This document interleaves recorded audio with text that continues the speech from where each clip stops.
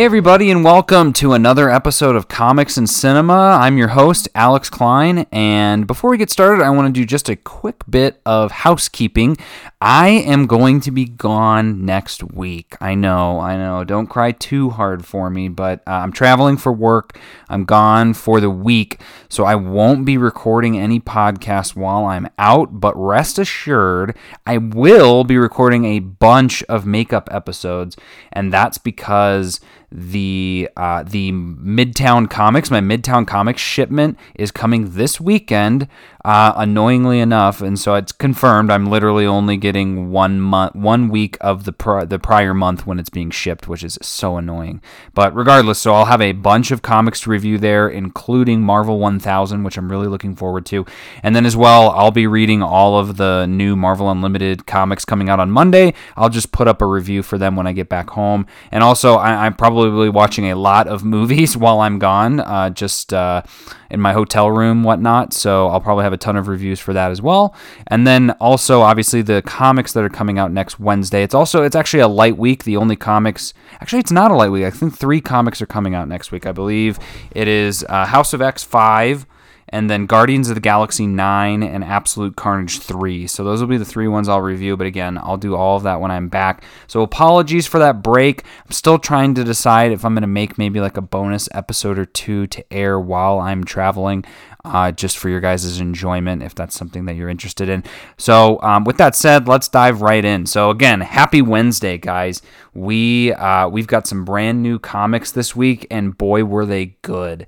So this week, so you guys are all aware, the comics that came out for Marvel were Star Wars: Age of the Resistance, Supreme Leader Snoke, Marvel Tales, Black Panther 1, it's a one-shot, Guardians of the Galaxy, The Prodigal Son, Moon Knight Annual, Absolute Carnage, Symbiote of Vengeance, True Believers Hulk, Grey Hulk Returns, True Believers Hulk, Mindless Hulk, and I'm getting these all from the Marvel website. Number 1, I was actually really torn when I went to my comic shop to pick up my comics. They had added King Thor to my pull list. I specifically asked them not to add it to my pull list, but they didn't listen. And because I was ordering it from Midtown, so I had to tell them no, but part of me really wanted to get it because I'm really excited to read that. But rest assured, I'll be reviewing it next month when I get my Midtown shipment because, again, reasons. I'm really annoyed with Midtown giving me this. But Age of Conan, Valeria, issue number 2. Punisher Kill Crew, issue number 2. Gwenpool Strikes Back, issue number 2. Absolute Carnage vs. Deadpool, issue number 2. And then we've got Invisible Woman, issue number 3. Immortal Hulk, Director's Cut of issue number 3. Loki, issue 3, Swordmaster, issue 3, and I'm noticing now, too, Marvel, I guess, sorts their new releases by their issue number. Powers of X, or Powers of 10, issue 4, Silver Surfer Black, issue 4, Black Cat, issue 4, League of Legends Lux, issue 5, Invaders 9, Miles Morales Spider-Man 10, Ironheart 10, Captain Marvel 10, Daredevil 11, Venom 18, Doctor Strange 19, The Amazing Spider-Man issue 29, and The Unbeatable Squirrel Girl issue 48. I do want to tell you guys another bit of exciting news as well. I actually found a really good deal on eBay for Captain Marvel issue number 8, both the variant cover, which I was dying to get, and the main cover. And so those are in the mail, along with I should be getting Captain Marvel issue number 9 in this Midtown list or pile of comics. And then I also ordered issue 10 as well, because for some reason I had ordered on Midtown issue 9 and issue 11. So just so you guys are aware, I am going full on Captain Marvel now, because the new status quo, or whatever it is, when it comes out in November on issue 12 looks really cool. So I'm just going to be subscribing to Captain Marvel through Midtown. So I will be reviewing the Captain Marvel issues as they come out. So that's a bit of exciting news. But we're going to jump right into these 3 comics. And so I'm going to start with let's see. I'm going to start with Silver Surfer Black. So I'll tell you this much: all three of these comics were phenomenal. And that's why I pull these immediately from the stores, is because I have to read these immediately, just because they're so good. And as you can see, and as I've described, that's mostly because of Donny Cates and the art team that he chooses with these books that he's written. And so I'll say that all three of these issues were fantastic. Highly recommend you picking them up, especially Powers of 10 issue 4. And if you're following Absolute Carnage, I would really pick up this issue 18 of Venom, because I think there's going to be some stuff in here that is going to play out in a big way going forward.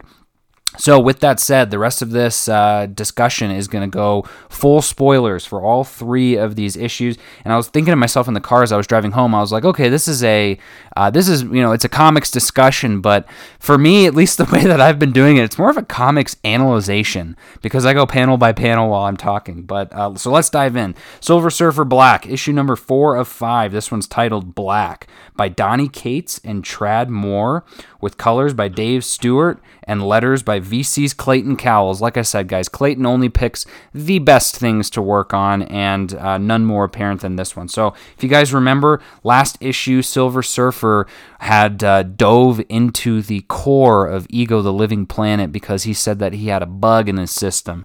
He had a bug in his butt, and so he found out that what that was the incubator, Lifebringer 1, the incubator of Galactus. And so, as you can probably surmise, this is at the beginning of time, so it's right when Gallon came back from his prior universe, and in this universe becomes Galactus. If I was Silver Surfer, I might be having some tendencies on this one, going, I've got essentially a square box that my future master is in. Maybe I'll just kill him. And that's what happens. Silver Surfer essentially carries this box, and he's about to throw it into the heart of a dying star, or just into a star, because he doesn't want to deal with Galactus anymore. And honestly, who can blame him? They do some flashbacks. Galactus has essentially ruined Silver Surfer's life, but what Silver Surfer's forgetting is he's actually brought a lot of good to his life as well, to Norrin's life, through the friendships that he's made and all that. And this is me speaking off book. He doesn't really talk about that in here. But right as Silver Surfer is going to throw it into this white dwarf star, somebody stops him, and who else but Uatu the Watcher stops him. And so great. I mean, the guys, I know I've said this before, and it's funny too, because I feel like I always say the phrase, I know I've said this before, but I'm going to say it again. You can clearly tell that when I say that, it means you need to be reading this book. Tradd Moore's art is just out of this world. It's insane in all the best ways. It's this really fluid, wild art, and none so more apparent than in this series. There is a double page spread, and all it has in terms of a text box is just "He is there," is all it says. But it's a double page spread of Silver Surfer looking up at a giant Galactus, and it's trippy. It's out of this world, out of my mind sort of stuff. But what's exciting to me is Marvel seems to recognize that as well, because I think in the solicitations for November, the Silver Surfer Black Treasury Edition is what's being released as an oversized hardcover, no doubt to showcase Tradd's art, because it's just that good. So Uatu comes, and Silver Surfer's like, "What are you doing here?" And he says, "Observing." And then he says, "Stopping you." And it's like, uh-oh. And he says, "Well, stop me. Aren't you a Watcher? You're not bound to interfere." And he says, "The Watchers have decreed that Galactus shall live. There must always be a balance. The light, the dark. Your presence here is the interference, not mine." And of course, Silver Surfer's like, "Oh man, this is crazy. He's going to be killing billions of people." And this whole time, like I said, Tradd is just drawing Uatu with this giant, he's got fire coming out of his eyes, blinding light. And basically explains to him, as much as anyone would in a type of story like this, killing him is not going to change anything. You can't kill the dark with more dark. You can only do it with the light. And that's kind of what we know about him in this. And he says, Uatu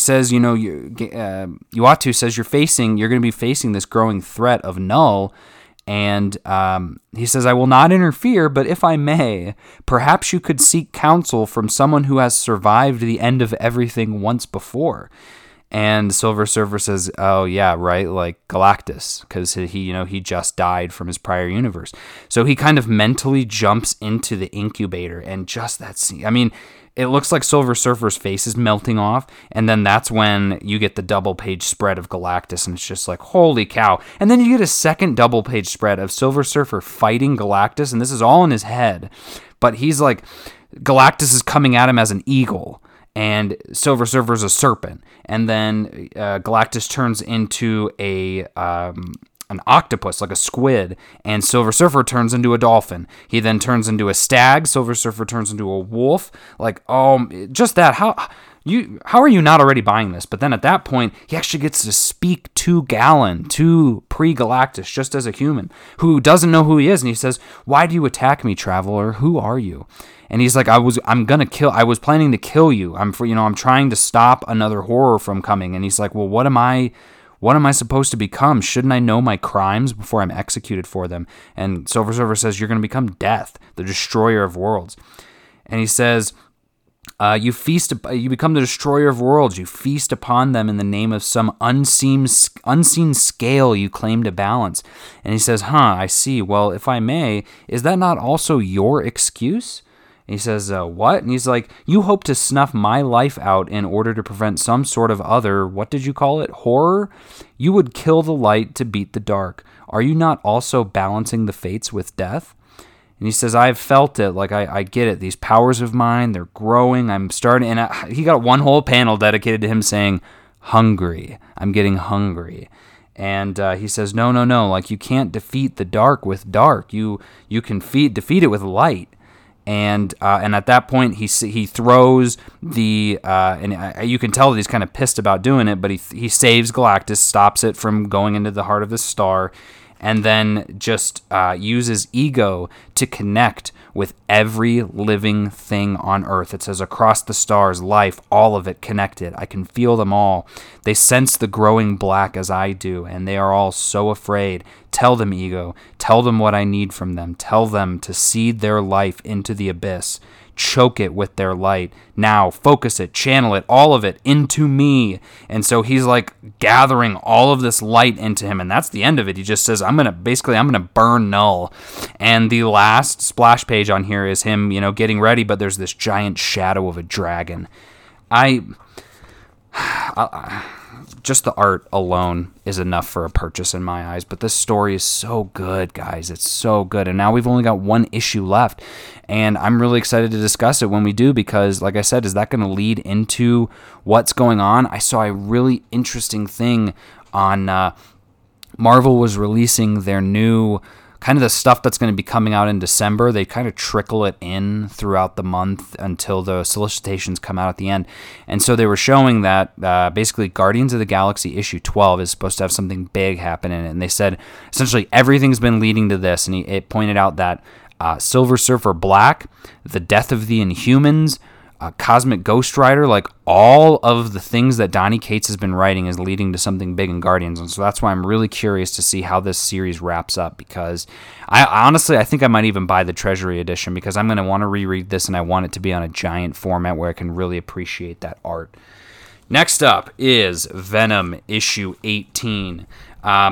This again, another phenomenal issue. Donny Cates writing with Eben Coelho and arts, Rain, Burrito, and color arts, and lettered by who else but VC's Clayton Cowles. Like I said, guys, he picks his battles. And then I'm going to call out, too, great cover out by Kyle Holtz and Dan Brown. Kyle Holtz is just killing it.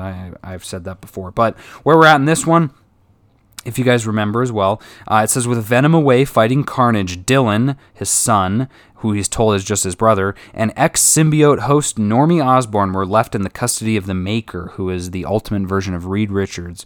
But they were soon attacked by 4 of Carnage's minions, the Life Foundation symbiotes Riot, Phage, Lasher, and Agony. Cornered and ready to fight for their lives, Dylan and Normie were suddenly saved by another symbiote named Sleeper.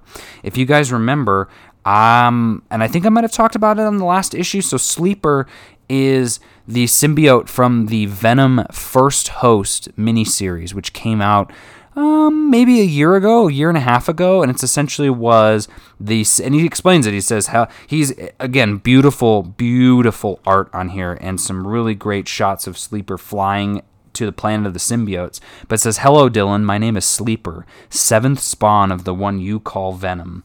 So this is essentially Venom's child. And so he ends up going to the planet of the symbiotes. He was searching for answers and realized that this place is like pure evil, essentially, and saw Null and was like, I got to get the heck out of here. He said, I knew instinctually that I would be needed on Earth when the King in Black arrived, and so I raced back. But he says, this was cool too, he says he burned the connection away by secreting a powerful Badoon acid with my chemokinesis, my unique ability to produce chemicals from my form. So that alone makes him cool. But he's like, whoa, what? So you're my big brother's kid? What does that make us, cousins? And he's like, no, I'm Venom's kid. Like, I'm not your child. And he's like, so what are you underneath? And he kind of takes it off, and it's the dead Kree Telkar that was in there from this series. He's since died, and he's just using him as a husk of a host. And he says he's got like a tendril coming out to Dylan. And he says, though I wonder if I couldn't be of greater service with a new host. After all, we are stronger when we aren't alone. And it's like, oh man, and the art alone, like these 3 panels, it shows the tendril slowly moving to Dylan, and at the same time Dylan's his sweatshirt ties, the, like, you know how there's the 2 ties on your sweatshirt that you can pull, the ties, it almost looks like a tendril as well. I wonder if that comes up. But at that point, he gets exploded because the Maker says, nope, no need to thank me, that was the last of them. And he's got all the symbiotes tied up now, and he's like, nope, so I'm gonna kill all the symbiotes and then remove all of the codexes from these people. Logical, right? Logical. And that's funny because the Maker is technically a bad guy, but he's logically a good guy in this sense. Like, he's cleaning things up, he's trying to save these people. And so Dylan's like, no, like, I don't want that to happen. And Normie's like, please don't let him do that to me, Dylan. He's like, no, I won't, I promise. We need to figure out what's going on. He's like, what would Eddie do? He's like, oh, Eddie would do something stupid. So they grab a bunch of guns, and he's like, Maker's like, what are you gonna do, kill me? And they're like, no, I'm just going to distract you. And he blows open all of the symbiote glass things. And it's like, what are you doing, dude? Like, we were going to kill him. And guess what happens? All of the symbiotes merge with the Maker. All 4 of those symbiotes, as we can see. It does not. Yeah. The Sleeper symbiote does not. But all 4 of them merge into the Maker. So you now have this giant symbiote who looks insane. It kind of reminds me of It Chapter 2 at the end. He's got these giant pincer claws and crazy face, and it made sense because his helmet was so weird that his helmet looks like kind of like a maggot now. It's crazy. And so they bust out and leave, and then there's this one panel that I know is going to play into something, but the symbiote is about to get Dylan. He's like, get away from me, and his eyes are like black. They're like this gray black, and his sweatshirt ties are kind of moving up again. But then, bam, bam, bam, the symbiote gets hit, and it's like, what's going on? And you see, you know who's coming, guys. It says, excuse me, son. Mind if we cut in? And the final page is the splash page of Wolverine, Spider-Man, Captain America, and Thing coming to the rescue. So, like I said, I was a little underwhelmed just because Donny Cates on Twitter had said that this was going to be a really big issue, that something crazy was going to happen in this issue, and I can kind of see where the tendrils are going in this, but I don't think it's this issue. I think it's going to be in the next one. I was under the impression that Sleeper would be bonding with Dylan. How cool would that be in terms of furthering the Venom mythos, that Eddie Brock's son now becomes the next Venom, the Sleeper Venom. That'd be so cool. So we'll see if that plays out in issue 19. Still another Absolute Carnage tie-in, but it was great. It was a knockout issue. I love the art. Eben Coelho does such a good job. He's sort of the same as he's like a mix between Ryan Stegman and maybe like David Marquez. But it's such crisp, good art. I love it. And so I highly recommend that issue as well. And now we're going to move on to what I've been deeming every week, the main event, which is Powers of 10, issue 4 of 6. Just like all the other issues, guys. Holy crap. We open up on our first page. I fear our needs will far outlast our desires. We have many hard choices ahead of us. Professor Xavier.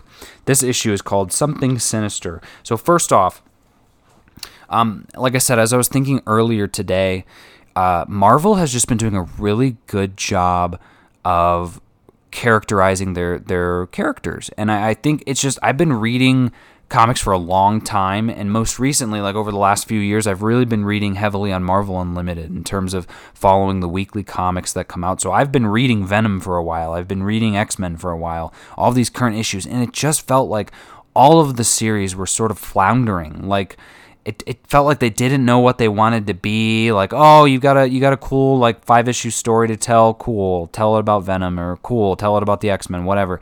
And it just felt, it didn't feel lazy. It just felt like we're just getting more of the same. And you start forgetting who these characters are.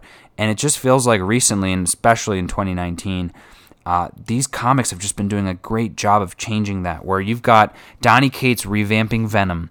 Venom is now like a huge player. Same with like Cosmic Ghost Rider, the stuff that, and I'm just looking on this list of the new releases this week alone, Nick Spencer's take on Spider-Man is amazing. Daredevil with Chip Zdarsky. Mark Waid doing Doctor Strange has been great. Any others on here? How about Al Ewing with Immortal Hulk? And Jason Aaron with Thor.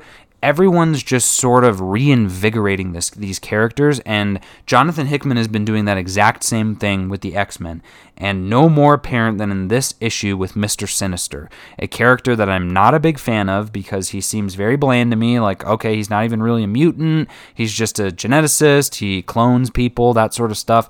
And Hickman wrote Mr. Sinister so well in Secret Wars, and he wasn't in it very well, but they made him this sort of sassy guy, and sort of like a little snarky, a little bit. He was a spicy character for sure, very feisty, and he just elaborates on that in this issue so well. It's a breath of fresh air even in this series, in that we've had a couple of issues now that have been very, very tragic issues of, all the X-Men dying in the last issue. This issue is really funny. Like, it's a really good comedy issue. And that's in part because of how he writes Mr. Sinister. So it starts off taking place in year 1, the X-Zero, and Professor Xavier and Magneto are going to Bar Sinister, which is like an island where Mr. Sinister and all of his clones are. And just the interaction alone, and it's cool actually. Professor Xavier's in his wheelchair, but they're like, oh, we need to see Nathaniel Essex. And he's like, which one? There are so many of us. And Magneto says, we'll settle for the one in charge. And then, just this, Sinister says, the one in charge. Well, aren't you something? Yes, the outfit's ridiculous, but you do have an air about you. There's no denying that. Your friend, however, this just won't. And he's saying that about Magneto. He's basically, and you'll see later, he's like complimenting Magneto on his cape, but he's looking at Xavier. He says, this just won't do. It will not play well at court. A sad little man in his sad peasant suit, stuck in his sad little chair, and Magneto just slams him up against the wall. And it says, Eric, we need this man. And Magneto says, no, Charles. This man needs to decide if he wants to escort us inside or if he wants to continue thusly and suffer the consequences. Like, oh my God, the writing in here. But so, Sinister, they're basically trying to get Sinister to do something for them. They want them to, he says, actually, it's our hope that we can help one another as we're aware of your ongoing endeavors in the area of genetics. And Sinister says, and how would you know about that? And he says, oh, we have our ways. Well, honestly, I'm not surprised. Word is getting out. I do amazing work. And he says, we also know, Magneto says, we also know about the library you're building, your attempt at cataloging the world's DNA. Sinister says, don't judge. I can't be shamed into changing who I am. And Xavier says, well, we don't want you to change. What we're suggesting is a slight deviation of focus. Continue with your broad indexing if you want, but we need you to prioritize making a comprehensive database of all mutant DNA, safe, secure, redundant. We can provide you with samples you might have trouble getting on your own, including ours. And then another Sinister like shoots this Sinister basically, and it's like, I'm the Sinister that has, he says, psst, it's me, the Sinister with the mutant gene, and if you must know, my mutant power is overthrowing tyrants and being absolutely fabulous. And Magneto says, I can see that. And Sinister says, so, we're in this together. I love the ambition. I love every bit of it. So tell me, partners, what's next for our sinful secret confederacy? And Xavier says, first, we need to begin the good work. And then I need you to forget why you're doing it and that we were even here until the day I tell you to remember. Man, oh man. And then we get a really cool infograph from Hickman called The Red Diamond, which is all the best news and gossip from Bar Sinister.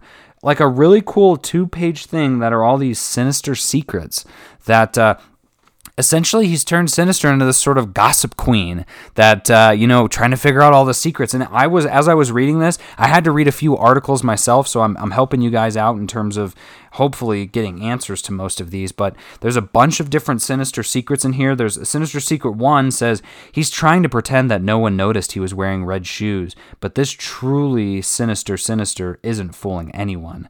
And I read that may be a hint at Miss Sinister because of the red shoes. No idea. And speaking of fashion, the Whisper Network has turned into a roar regarding the return of this trend-setting mutant who was cut down in his prime.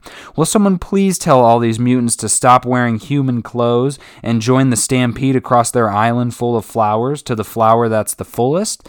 The rumor was that this one's meant for Cyclops. I didn't know. Years ago, a deceased redheaded pretender made a pact with the devil. When she passed on, most believed that any secret she had went with her to the grave. Won't everyone be surprised when they find out not only is this not true, but she left behind a whole lot more than secrets? This is supposedly Madeline Pryor. Sinister Secret 4 is, while every Sinister has been busy wondering how they might be affected by current events, almost no one noticed what washed ashore. A word of advice to all things Sinister: don't embrace the revelry, or there won't be anything for you to celebrate. I don't know what that one's about. And I don't think I read something about it. The next one, Sinister Secrets Revealed. Certain people are wondering where the tyrant-dispelling Sinister got his mutant gene. And while that really isn't an interesting story, whom the DNA originally belonged to is. And they reveal that. So basically the Sinister who has a mutant gene, that mutant gene is from John Proudstar, a.k.a. Thunderbird, who is from that original Giant X-Men issue number 1.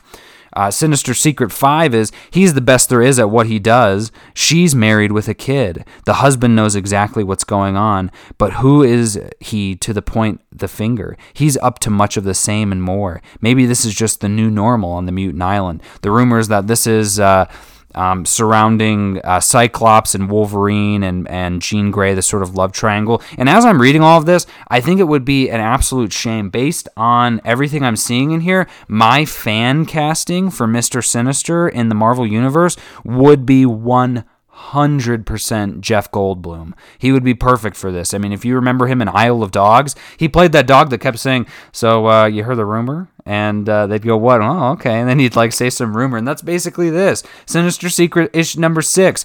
Everyone believed that the plan of this progenarian mutant with secret sinister ties was foiled. But little did the gifted ones know that the destroyed samples were switched out beforehand. Apparently this is in regards to Strife.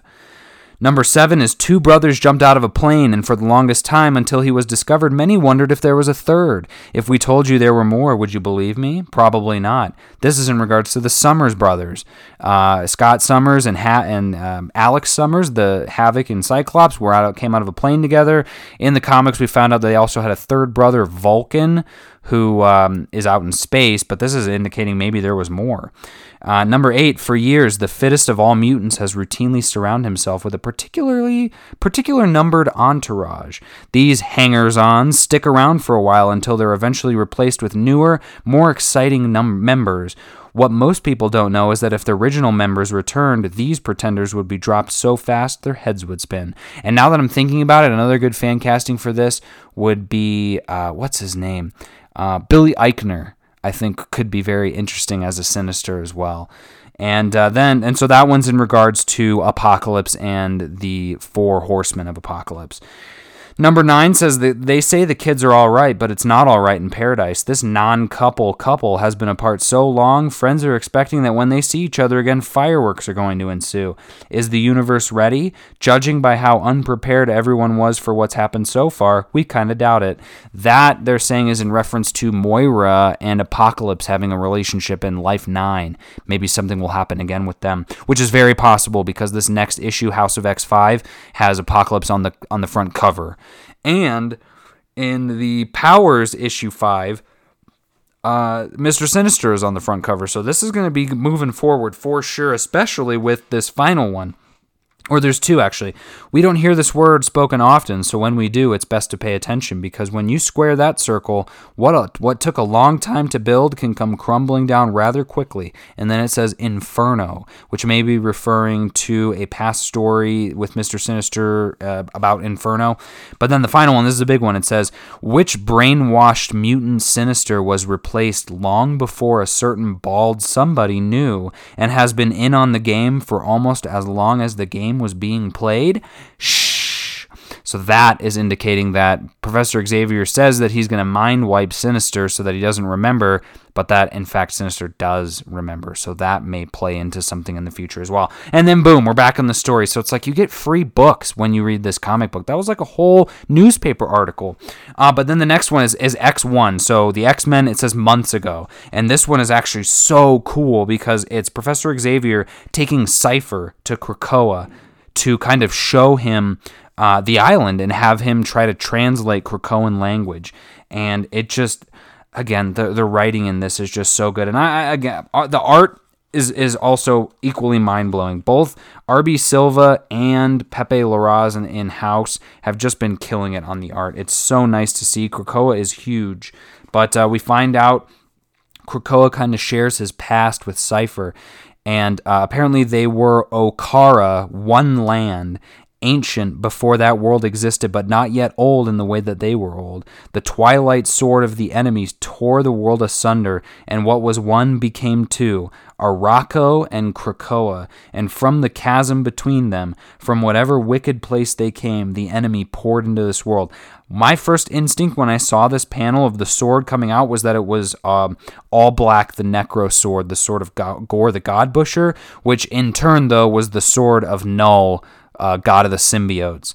But these bad guys that I'm seeing kind of shadowed in the final panel or the other panel don't look to be symbiotes. So I don't know. It's interesting. But what happens is Apocalypse and his 4 horsemen come and save the day. They actually save Krakoa and save him from, going out. It says, if not for the man who was not a man, the first mutant, the warrior god in blue, the world would have fallen. But using all his mighty powers, he stood in the gap, pushed Arakko through the chasm, set his 4 to sentinel that land, and sealed the chasm never to be open again. It was a thing that had to happen. It was. But Krakoa remains alone, a half, not whole, for now and forever. And Cypher says, or something like that. So he's basically translating this story from him. It's like, holy cow, man, you are good at translations. But so then he says, man, it sure is beautiful here. And this is like later on. And Professor Xavier says, I'm glad you like it. I was hoping you wouldn't mind spending some more time here on your own. And Cypher says, Professor X has plans. I'm interested. And Professor Xavier says, it's better if I show you. And he takes his pith helmet off. And he says, okay, Professor Xavier does the thing, and I'm sure that he's sharing with him what Moira shared with him, because he just goes, well, that's ambitious. And Xavier says, what worth doing isn't? How long will it take? And Cypher says, phonology, syntax, I'll have to build an interface. The ecosystem's an unknown, so that'll be tricky. I don't know, months, maybe a year if I'm terrible at this. How does that sound? Xavier tosses him a bag, like a duffel bag, says, like you've got quite a bit of work ahead of you, young man. Best get to it. And Cypher grabs his bag and smiles. And I was like, that just was so cool. And then from there, we kind of get a little infographic of the current Krakoan systems. And then and this part was kind of weird, and I'm really curious on your guys' thoughts. I will point out, I was right. and we'll see if that really pays off at the end. But we jump to year 1000. We're skipping year 100, and that I think is because year 100 has been solved already. That was life 9 of Moira. But essentially, the librarian, those elders are going to ascension. They say, well, like they suck in this orb machine, and then the guy says, well, am I in there anywhere? And the machine says, anywhere there in we, Phalanx, am. He says, if so, then you'll know the sequence, as I know the sequence. And between us, we, the only two.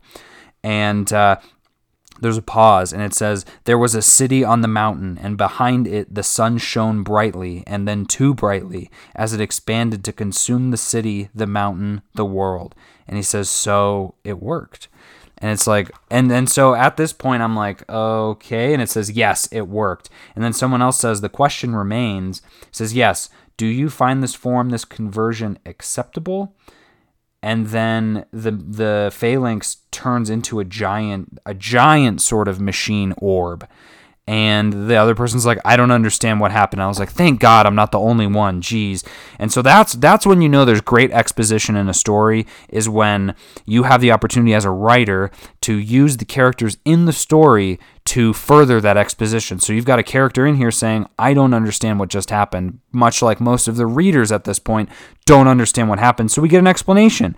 The Phalanx are the forerunners of the galactic empire that we believe has dominion over the entirety of the known universe. Of course, empire isn't accurate, as we believe that neither their actions nor desires are in any way imperial. It's just the only word that conveys the scale of what we're talking about.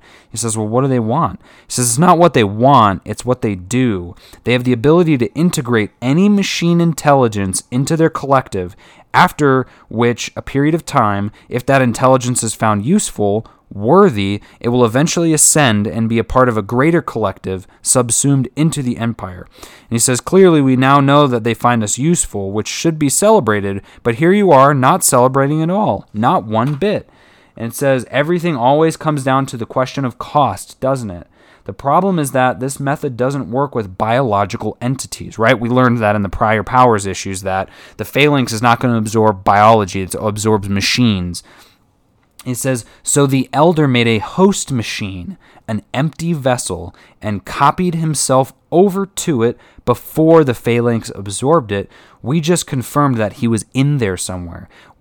Foreboding, isn't it, librarian? That they want us, not you. That's what the little mini Nimrod says to the librarian. But guys, that's what I meant by when I said I called it.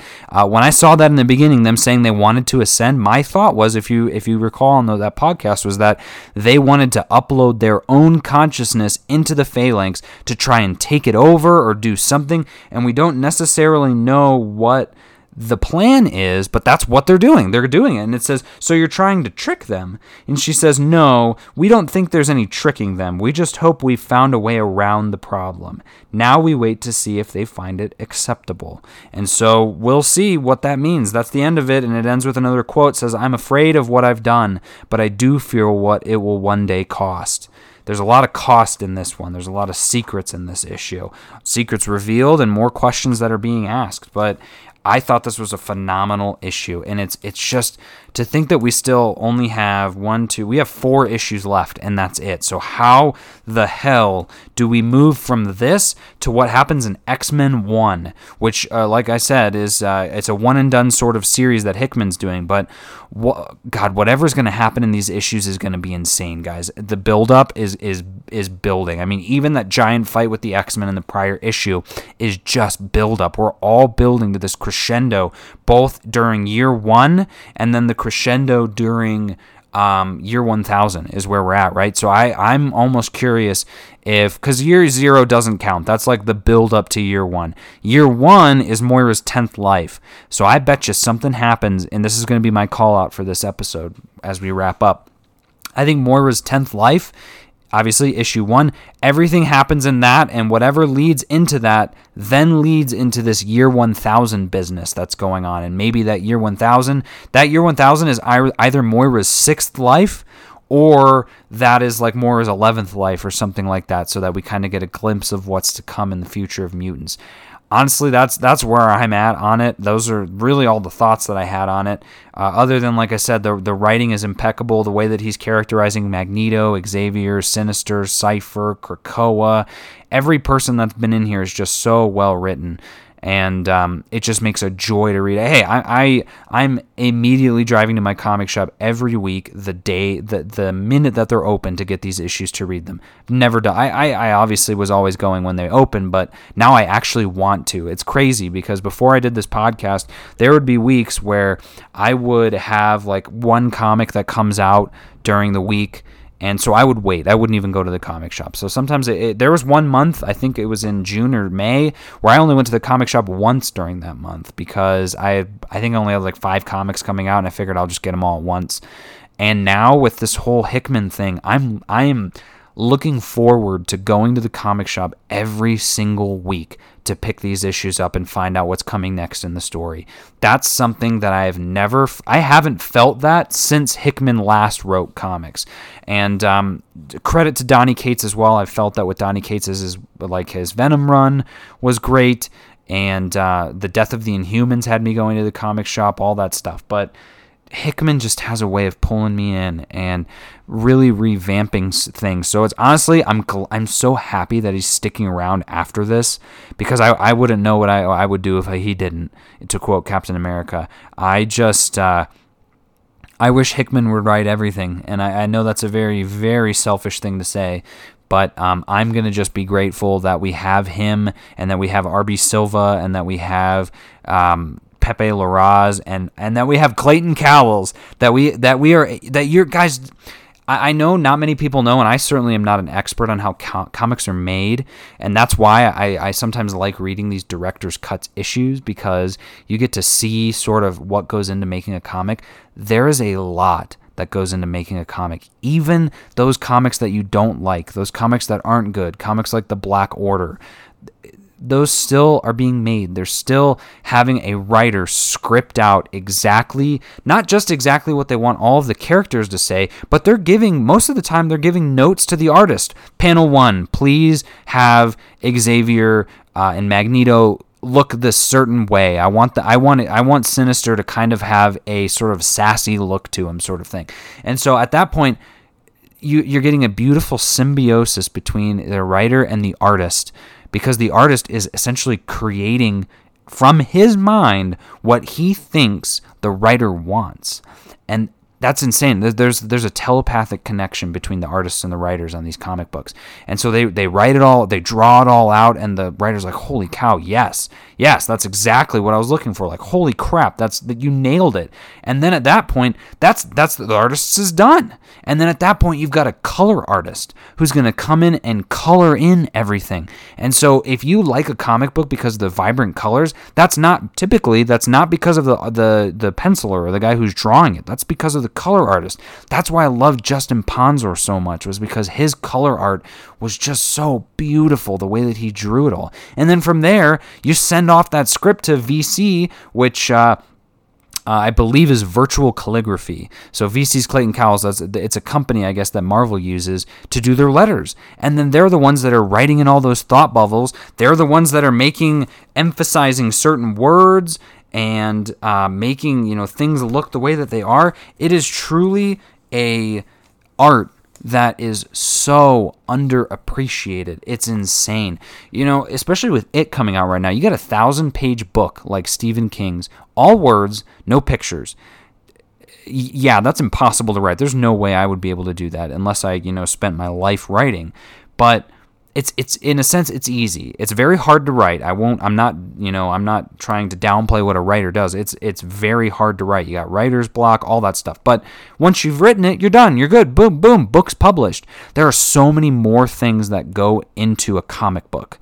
You're essentially writing a painting, a giant 32-page painting, every panel different. And it's just a beautiful thing, and that's why I love comic books so much. So that's a tangent, but I'm just really happy to be alive right now, to be able to hold. So what the point of that whole thing was, you hold this comic in your hands, whether it's digitally or physically, you are holding a labor of love from whoever that is. Yeah, some of these are company mandated. Oh, Marvel wants an Invisible Woman series, or Marvel wants a Black Cat series because people really like Black Cat. Great. But doesn't matter what it is. The people who are making that care about it. In that moment, they care about it. They want to make beautiful art. All of these people want to make beautiful art.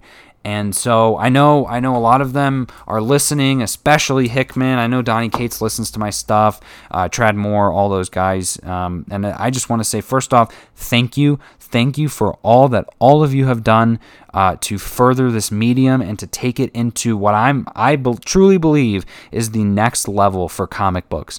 We have transitioned into this new period of time these last few years where almost all of these comics are just kicking ass. So first off, thank you. Keep doing what you're doing, and know that I love all of you, and I think you guys are just doing a fantastic job. And so that's going to do it for me, guys. Also, thank you to all of you for listening to the podcast. I think this is issue 20. It's kind of interesting that I'm bringing this up now. This is podcast episode 24, which is actually my lucky number. So thank you guys so much for listening. I have been doing a really good job of not really looking to see how many views or how many listens this stuff has, but I'll pop on SoundCloud and go, oh, there's...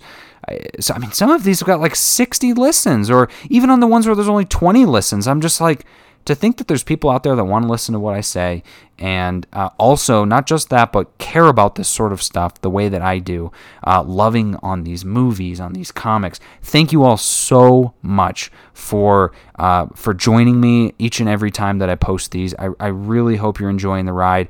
I just want to know, trust me. And I'm so excited to be saying this because this is something that only famous people get to say, but I am so excited for what's in store in the future for this podcast. I have so many cool plans, and it's just tough right now because obviously I've got a day job, and I'm pursuing my master's degree as well. So I'm doing all of that stuff. And then obviously I have a life outside of this, but I've just got so many cool podcasts planned in the future for super fun lists and discussions and things that I think you guys are really going to enjoy. So thank you again so much for listening, for being a part of this community that obviously is still in the very early stages, but those are the best times, right? The beginning is always the best time. And so thank you again. I can't say it enough. Thank you so much. So from all of us, which is just me here at Comics and Cinema, your host, Alex Klein, thank you so much, and I will talk to you guys soon.